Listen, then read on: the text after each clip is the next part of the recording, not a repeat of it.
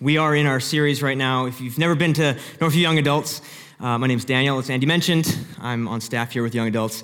And we're in a series where we're talking about Jesus, which you come to a church, hey, look at that.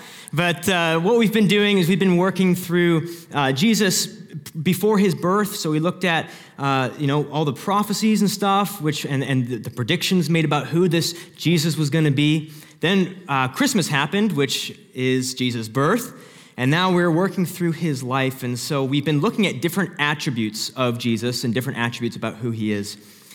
And tonight, we are talking about Jesus, the healer.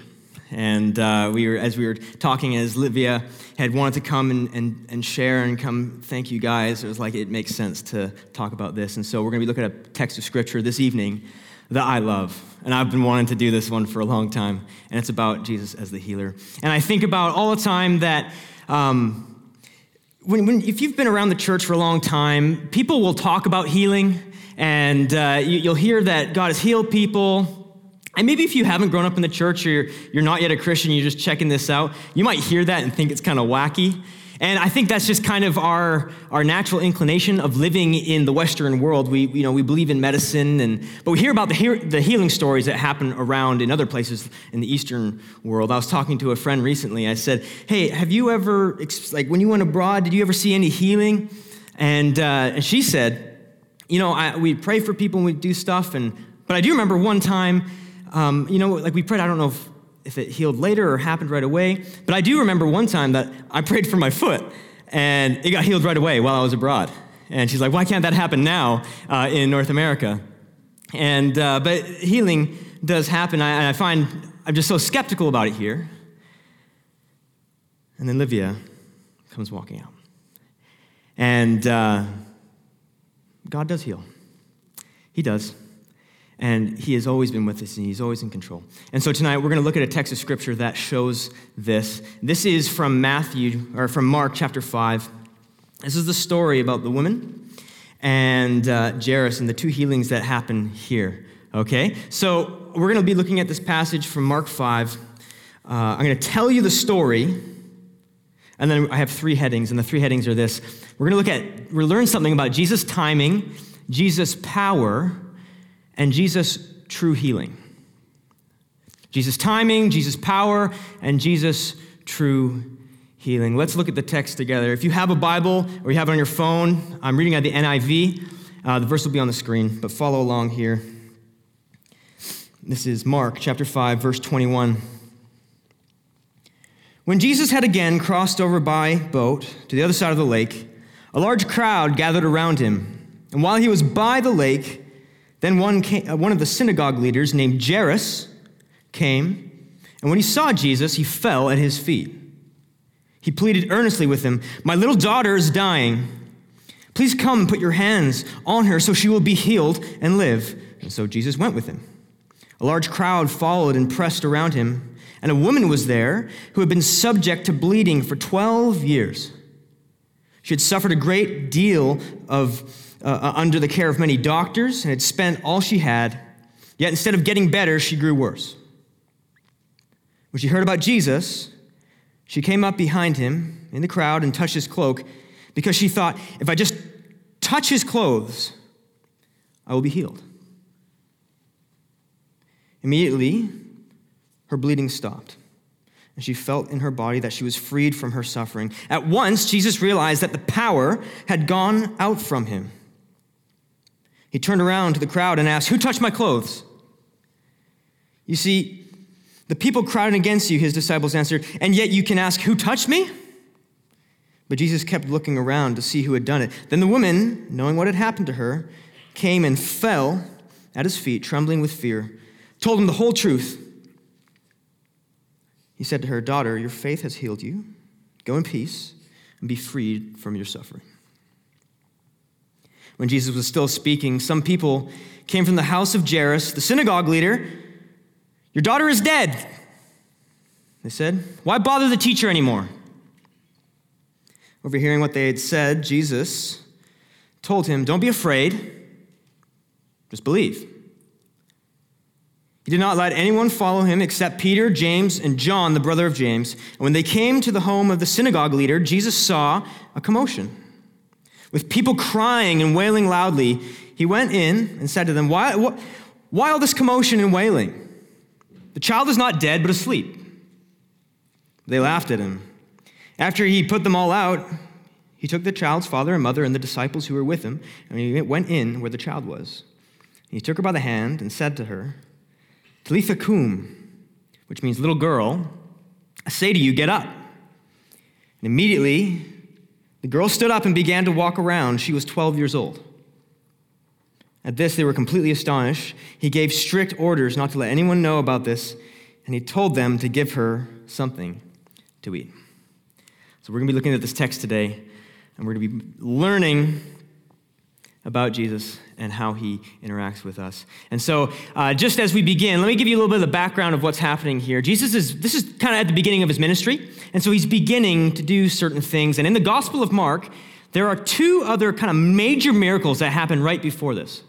The first is the famous story of Jesus being in the boat, and they're on the stormy seas, and the disciples are terrified, and we got to get off this boat, we're going to die. Jesus, how can you be sleeping in the boat? And the weird thing about these boats is they weren't honestly even larger than maybe half the stage. So Jesus just tucked away in the side of the boat while everyone's screaming for their lives, and he's completely asleep. And there's this moment where Jesus comes up, and he says to the water, just be still, quiet, and the sea's just, and the disciples are absolutely terrified. Completely terrified. Who is this man who even the wind and the seas obey him? So that happens. The next event that happens is Jesus is going through the town and he comes in contact with someone who is demon-possessed, right? Under a massive spiritual attack. And as he's interacting with this man, he says, the guy comes running up to him and says, you're Jesus. And he says, okay, yeah, what's your name? He says, well, my name is Legion, for we are many. And Jesus says to the demons, leave and go into those pigs. And this is the famous story about all the pigs. They leave, the demons go into there's 2,000 pigs that run off a cliff and die. And that happens, and the disciples stand there like, oh my goodness. And so now this is the third story. And so if you imagine that they've probably already seen some things that have been kind of wild, they continue to just see things that would probably just absolutely amaze them. And so as we begin, let me just read to you again the beginning of the story. Then I want to do kind of like a character study with you because there is an interesting interplay that happens between Jairus and this woman. And Mark is intentional about showing you this. So look at this. Verse 21, when Jesus again had crossed over the boat to the other side, a large crowd gathered around him while he was by the lake. Then one of the synagogue leaders named Jairus came and saw Jesus and fell at his feet. Now, the synagogue in Jesus' time, this is referring to the place of worship. So kind of like where we have Northview Church, right? And there's lots of different churches in Abbotsford. Back then, you had kind of your main synagogue, your main church that people would go to worship. And Jairus is a leader there. We don't know if he's actually like the one who leads the services, but what we learn is he's kind of a person of high standing in the community. Like everyone knows Jairus. They would know his daughter. They know. So when Jairus comes, that's a big deal. And when Jairus falls at the feet of Jesus, this is not something that you do. You wouldn't go and just lie prostrate like that at someone's feet. That is a symbol of a complete surrender and saying, I need help here. So Jairus, this high synagogue leader, comes and he's lying at Jesus' feet, and he asks, implores him, hey, come, can you just please come heal my daughter? I hear you doing amazing things. Would you come? So Jesus goes with him. He pleaded earnestly with him, my little daughter is dying. Please come and put your hands on her so she'll be healed and live. So Jesus went with him. A large crowd followed and pressed around him. And a woman was there who had been subject to bleeding for 12 years. She had suffered a great deal under the care of many doctors and had spent all she had. Instead of getting better, she grew worse. Most scholars tend to think that there's some sort of, that the bleeding that she has to do with her menstruation, and it would not stop. Okay, so what this meant is that she was just constantly bleeding and she was now unclean. Okay, so what this meant also is she can't go to temple because she's now unclean because she's bleeding. So she's known widely in the community too, except she is not up here like Jairus. She is down here. and she is not someone that a lot of people would be around. Okay? Jairus, the woman. But she comes to Jesus, and she comes and basically like jostles through the crowd and tries to just touch his robe, because out of faith, she thinks that, hey, I can be healed. And maybe she overheard Jairus say, can you heal my daughter? And well, if you can go heal Jairus' daughter, you can heal me. And so she pushes through the crowd. And this wouldn't have been uncommon in a market as you're pushing through the crowd in a market. It's a busy place. You push through. I remember being at Jesus' favorite band, Mumford & Sons. I was at the Mumford & Sons concert. And this is the one, maybe some of you were there. It was in Surrey. It was outdoors. I waited outside in line so that I could book it to the front and stand and hold the railing and have front row. I'd never been in front row in a concert. So I was like, this is the time. So as we're waiting in line, it was a hot day, and I thought to myself, I need to drink water to stay hydrated. And so I did, and right before we went in, someone else was like, oh, I can't take in this water bottle. I'm like, I'll drink it, I'm not afraid. I drank, threw back this water bottle, threw it, doors open, I beeline it, and the best part is like there's the security people, please walk, please walk, please walk, and you like kind of just sprint right by them. And so I'm gone, I grab the railing at the front, it's like 2 hours go by, finally there's 1,000, I think there's 18,000 people at this concert, something just enormous, maybe not 18, maybe 8. The point is, there's a lot of people at this concert, okay? So I'm standing there at the front. Opening act begins. And I'm not enjoying myself, okay? Like, I really gotta go. And, I'm not enjoying any of this. And I'm thinking, can I find a water bottle or something? Because there's no way that I can get back, leave and get back. And so then the second act begins. I'm like, seriously, I'm gonna explode. I cannot do this. And so it took everything within me. I just said, nope. And I turned around, pushed my way through all of these people and got to the back, did my thing. Okay, now what do? I'm trying to get back to the front. So I took my phone out of my pocket and I put it to my ear. And I just began to just push my way through the crowd, just left and right. And the dirty looks, I tell you what, I was getting. And but the helpful thing is I was a little bit bigger this time because I was playing football, I was lifting weights, and so I was pushing through the crowd. But I had my phone pretending, yeah, I'm coming, yeah, right? Get to the front, right? But you're at a concert, everyone pushes around, pushes through, it's a mosh pit, whatever. The point being, in the market, this would have been a normal thing. People are used to this pushing. But Jesus noticed this weird thing happen, right, where the power leaves him. And he notices it. And this woman also notices it because she's instantly healed. You can imagine for 12 years having an ailment and being in enormous pain, and that's gone instantly, and the shock that comes upon her. And so this little miracle happens right here. And so let's keep reading. Large crowd followed and pressed around the woman there. And then verse 27, when she heard about Jesus, she came up from behind the crowd, touched his cloak because she thought, if I just touch his clothes, I'll be healed. Immediately, her bleeding stopped and she felt in her body that she was freed from her suffering. Now, this is where it gets really interesting because Jesus stops. And the scene that's being painted at the beginning is you have Jairus who's saying, come on, Jesus, get in the pickup truck. We're going to go, and we're going to go save. And you can just imagine Jesus getting in the back of the pickup truck, driving to Jairus' house, and the music, the hair blowing on Jesus as it's going by. And we're going to go save Jairus' daughter. And then all of a sudden, Jesus, stop. And the momentum's gone. And this is weird. And he gets out, right? And now he's beginning to talk with this woman and begins to share with her. And he's saying, who touched me? I felt the power leave me. Who is this? And the woman finally comes forward and says, it was me. And he says, your faith has healed you. And he has this moment in this interplay here. And they begin to talk.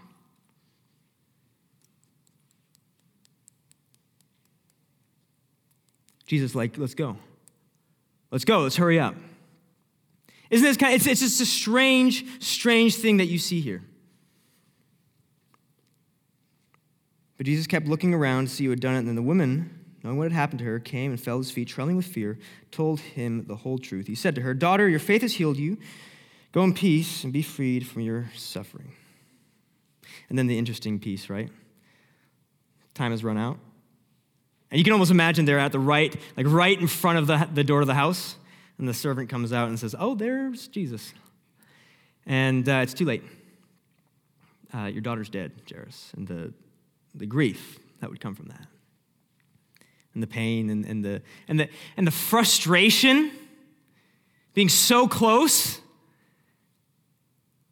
Like, why'd you waste your time there, Jesus? You just heal her and then come heal my daughter. Jesus goes into this house and deals with the people and says, "Why are you crying? What's the big deal?" And he says to them, takes the mother and father, takes his closest disciples, says, "Don't be afraid, just believe." And they're all laughing at him. Don't be afraid, just believe. And he goes in and he raises this little girl.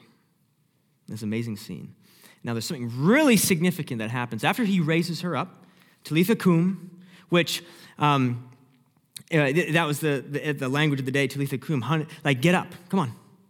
He's just saying, little girl, come on, get up. It's really simply. And she gets up, and he gives her something to eat. And that's to show that she's not like she's not just an imaginary person, but she's physical, and she's eating physical food. And so, which, by the way, is foreshadowing to Jesus being resurrected and then also eating physical food. But that's a whole nother sermon. Do not be afraid, he says. Just believe. Now, you could end the sermon there, and that's actually a lot of times probably how it's preached. You could say, the main point of this is we need to not be afraid, and we just need to believe in Jesus, and there you go. That's it. And this is a true thing about the passage, right? Believe, have faith. These are good things, but there are more layers here. I think what Jesus is getting at with this, he's saying, don't be afraid, just believe. And what he's saying is, don't you see I'm actually in complete control here? I'm in complete control, and I've actually been in complete control this entire time. Remember the storm? I was in complete control there. Remember those pigs? I was in complete control, and now I'm in complete control here. I have control over nature. I have control over the spiritual realm. I have control over the living realm and death itself. So all the anxiousness that you have, don't be afraid. Believe in me. You just see what I just did? Believe. And everyone obviously is completely shocked and completely floored by this event that happens. Don't be afraid, just believe. And he awakens this little girl. And so look, that was the story. I just want to point out three things, okay? First thing is this, Jesus' timing, the nature of Jesus' timing. So the thing that's humming in the background, this entire passage, is time. We got to hurry up. We got to hurry up. You got to come save my daughter right now. And then you imagine that the ambulance is on its way. We got to rush, speed. Let's go, let's go, let's go, let's go. And then Jesus gets out, right? And he completely slows it down, disrupts the entire speed of everything. And then he goes and he begins to minister to this lady and actually maybe spends, why are you spending so much time with her when we got to get over here? And what you see is Jesus isn't playing in our human time zone. He's in control of time itself. And he sits outside of it by his God knowledge, and he can sit outside of time, and he can go and spend a moment right now with this new believer, this new disciple, this person who's just healed. Someone who hasn't been talked to in years, someone who's been an outcast, and he's spending this time with her right now. And in the background, everyone's losing their minds because now all our time's gone. And the question that I have for you is it possible that Jesus is actually up to way more than you think? At all times, when we have Jesus on a schedule, we're trying to say, hey, you gotta, we have to meet this deadline, God. You gotta come heal Jairus' daughter. Jesus has more going on than just healing Jairus' daughter. We see that in this text. He takes this moment to interact here with her. Takes time to disciple it. And so, look, let me share part of my experience around that prayer night with Livia, okay? This is an amazing moment where the Lord actually really had, he met with me, okay? And it showed that, man, there's much more going on here. As I'm standing at the back, let me go back a few more days, okay? Tuesday morning, I wake up, and I had a dream about this guy, Jason, that I went to high school with. Totally random dream. Basically, the dream was I was like in my car, and he's coming walking out of his apartment complex, and literally all it was, Jason! I yell at him, and I just drive away, like speed away. And I wake up. That morning, I'm meeting with my friend Nathan, and we're talking back and forth, and he said, dude, craziest thing last night, man. I had this dream about Jason, because we both went to high school with him and played football with him. And he said, I had this dream about Nathan or about Jason. I said, you serious? I did too. It was great. I'm like, we gotta like get in contact with him or something, dude, because that's gotta be from the Lord. That night, I'm driving home from Chilliwack, and I call Nathan about something else, and he tells me, hey, dude, you'll never guess who my parents just ran into. I'm like, who? Jason. I was like, we need to follow up with this guy, man. So the next day, it's Wednesday, and it was a crazy day, planning all this stuff, and just all the news about Livia was just so intense, and so I'm here at the back, and people are gathering, and they're singing, and they're worshiping, and there's people who have been at church for a long time, people who have never stepped foot in the church before coming. And I'm standing back there watching all this happen and being like, wow, the Lord he's moving in ways I can't understand. Do you know who comes walking through that door? Jason. And I hope he didn't see that, right? And he comes walking up. Jason, so good to see you, bro. Like, why are you here? Well, I work with Livia, and I wanted to just come and support. And so he did. He came and sat down. And then do you know who comes walking in right after? My friend Nathan. He's here. And so I tell him, I'm like, we gotta go talk to him, man. This is just too much. So he goes and sits. I tell him, like, Nathan, go sit kind of there so you can intercept Jason on his way out. And so super sneaky, but like so natural. And so he's there, and he ends up chatting with him, and we have this discussion with Jason for about an hour after this service about his life, about all of these things happening and all these ups and downs he had been in. And now here he is in a church seeing people worship the one true living God. And he's sharing about the spirituality he's been trying to follow, and now he's seeing people doing the exact same thing.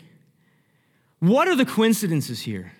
Could it be that God has been up to more than we initially thought? And then the weekend continues, right? What the passage that Jeff preached on that following Sunday? Oh, the depths and the riches of the knowledge of God, how unsearchable are his ways, and his paths beyond tracing out. And I'm sitting there going, oh. And I just wonder about every single one of you. There's all these things going on. You're just seeing this small situation, but on the outside of it, there's so much more going on that we never initially had thought about. Now, one of the things I love about this story is there's this moment when Jesus now goes in to meet with the girl who's dead, by the way, because while you were wasting your time over there, Jesus, now she's dead.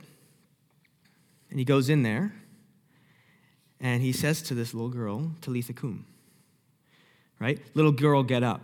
And how the original language, the way that it actually expresses that, isn't just little girl, get up. It's, honey, get up. Like a dad with his little daughter, with his daughter. Time to get up. And he reaches through death, and he wakes her up. Get up. So you see this, you see the tenderness in Jesus. Tender with this woman, now tender with this little daughter. Get up. Why would you rush someone like that? He sits outside of time. Why would you rush him? Don't you see how his tender heart and how he's in complete control of the entire thing? Why would you rush him? Is it possible that we've made an idol out of time, that we think that we have to have all these things lined up in our life? I have to get my degree and then get this job happening, and I have to get married by this certain time and start having kids by this certain time, and we feel like we have this pressure crushing down on us because time is of the essence. We say, Lord, why wouldn't you come and bring this into my life now? Why would you rush your Savior? He loves you. He knows what's best for you. Talitha kum. And he's saying, I can do all this stuff on my timing. So maybe you need to humble yourself and sit before the Lord in his timing. Okay, second thing, and you're going to have to listen a lot faster right now, okay? The second thing is this.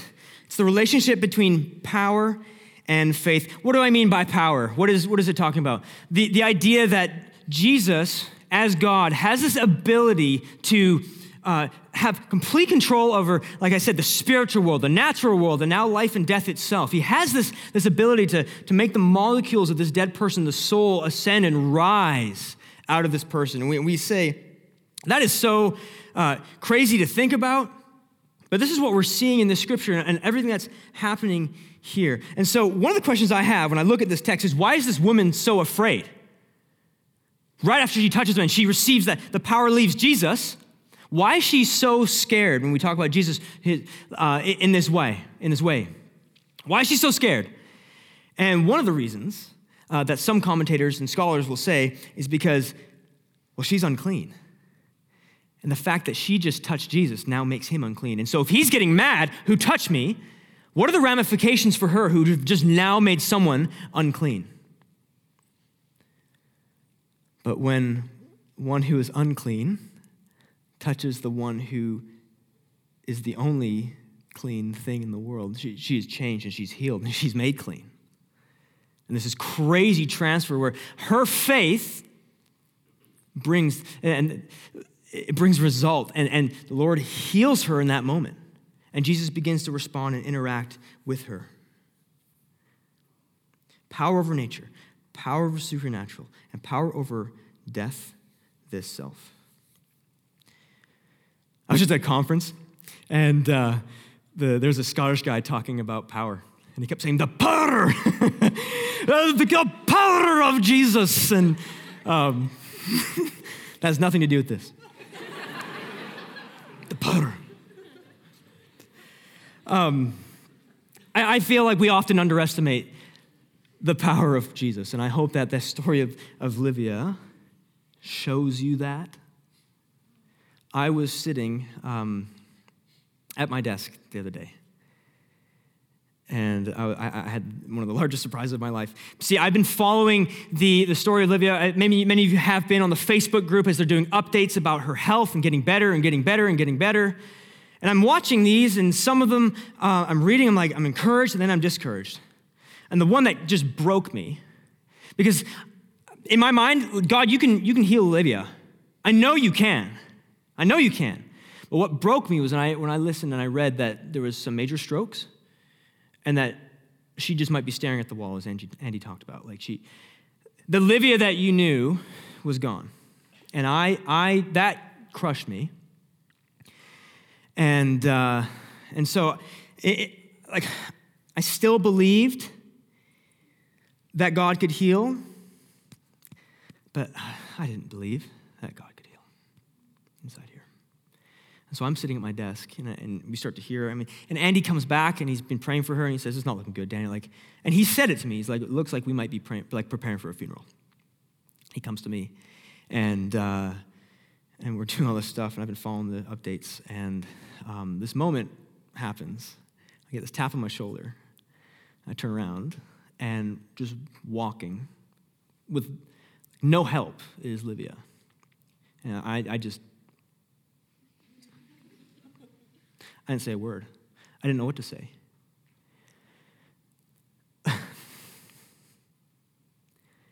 I needed that miracle.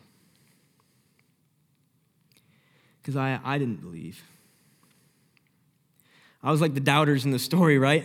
Laughing at Jesus. You can go save that girl. I tell you what, I'm never going to forget that. And I never want you to forget this, what you just saw. Because Jesus does have power and he can heal. Do you believe that he's in control?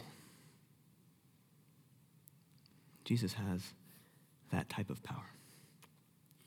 Don't be afraid of my power, just believe. Okay, third one, Jesus, true healing. You could say, Daniel, that's all great. Hearing about Livy being healed and the putter, that's great. Okay? But I've been praying a long time for things in my life, and there's been no healing. I've been praying for my family members with cancer, and there has been no healing. And we've walked to the gravesite. One of the tragic parts of this Livia story is many of you knew Paige, who didn't survive. So, why? How do you deal with that? How do you wrestle with that?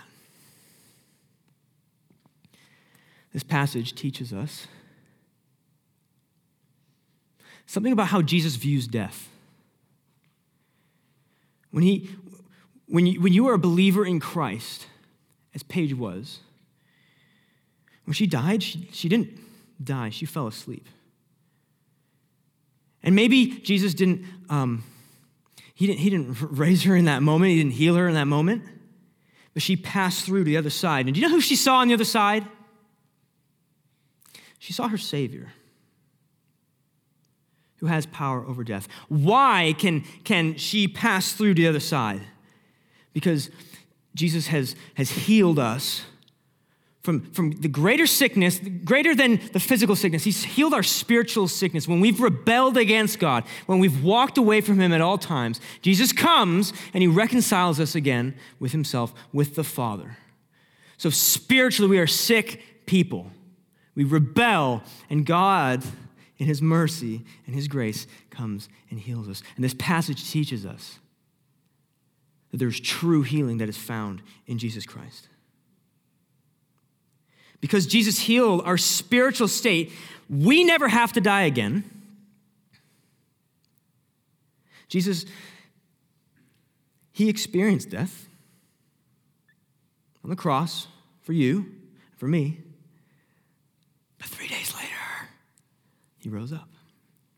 And he defeated death. And Jesus becomes the first person who will never die again. Each one of us here, as morbid as it sounds, we're going to die. Death's toll is 100%. 100 for 100. 1,000 for... Every person will die.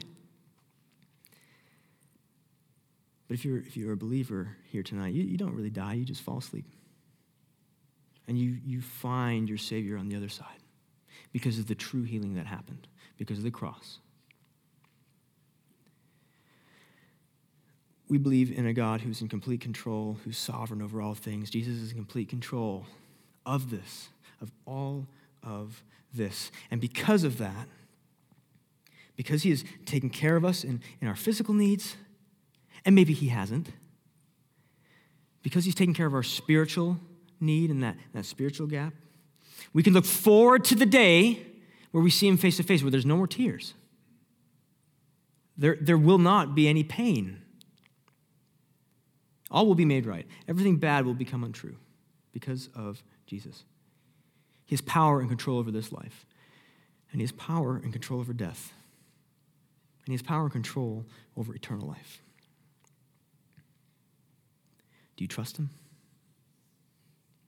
Do you believe that he can truly heal? He's up to way more than we could ever imagine. And one day we will sing his praises for eternity. And what we're going to do is we're going to take communion in a moment, and we're actually going to remember that. And we're going to come forward, and we're going to the bread represents the symbol, right? The physical symbol of Jesus Christ, and the cup representing his blood. And so we're going to come and we're going to take part of that. And there's just three things I want to say. This meal of remembrance, the Bible will put kind of parameters and just give some instructions. So let me just give that to you really quick. First one is this. This is a meal for someone if you're a believer in Christ, if you place your trust in Christ. Okay, it's a family meal, so we call ourselves a family. And so this is the family table. So if you're a believer, we invite you to come up. If you have not yet trusted Christ, we just invite you to just watch. And if you're a skeptic, just see what we do, okay? Observe. You're welcome here, and you come back, and you keep listening, and you keep seeing how we do this, and be a part of our community, and get your questions answered. The second thing, though, is you don't come to the family dinner table with an argument, okay? If you haven't made something right with someone else here, or someone else who is in the family of God, we also would ask that you just stay back until you make that right. The third thing I'll say is this is not a meal about how great you've done, and that you have to attain anything. It's about those who believe in Jesus and remember that. And so I want to invite you to maybe make this your first communion, okay? This could be the very first time you say, I'm going to place my trust in Jesus, and I'm going to, I want to be part of that. I want to trust with my life. I want to follow him the days of my life. I want to die with him. I want to be raised with him on that last day and be with him eternally. That is who we love, and that is who we serve. So I'm going to invite the worship team to come up. I'm just going to pray for us, okay? Father, this evening, I'm thankful for all the things that we've seen and your word, how we see your power and we see your tenderness. Jesus, you're far greater than we could ever imagine. You're far more magnificent, yet you come to our level and you meet us where we are. And you're the true healer. And so, Lord, I ask that as we come for communion, we be reminded of that. And Lord, as we have the prayer team on the sides, would people come forward believing that you can heal? And would we pray for one another in worship, Lord, in reverent worship to you? We love you. We thank you for this evening. We ask that you could just continue to guide us and hold us in your hands. You are a good God. And we will praise your name all the days of our lives. And everybody said, amen.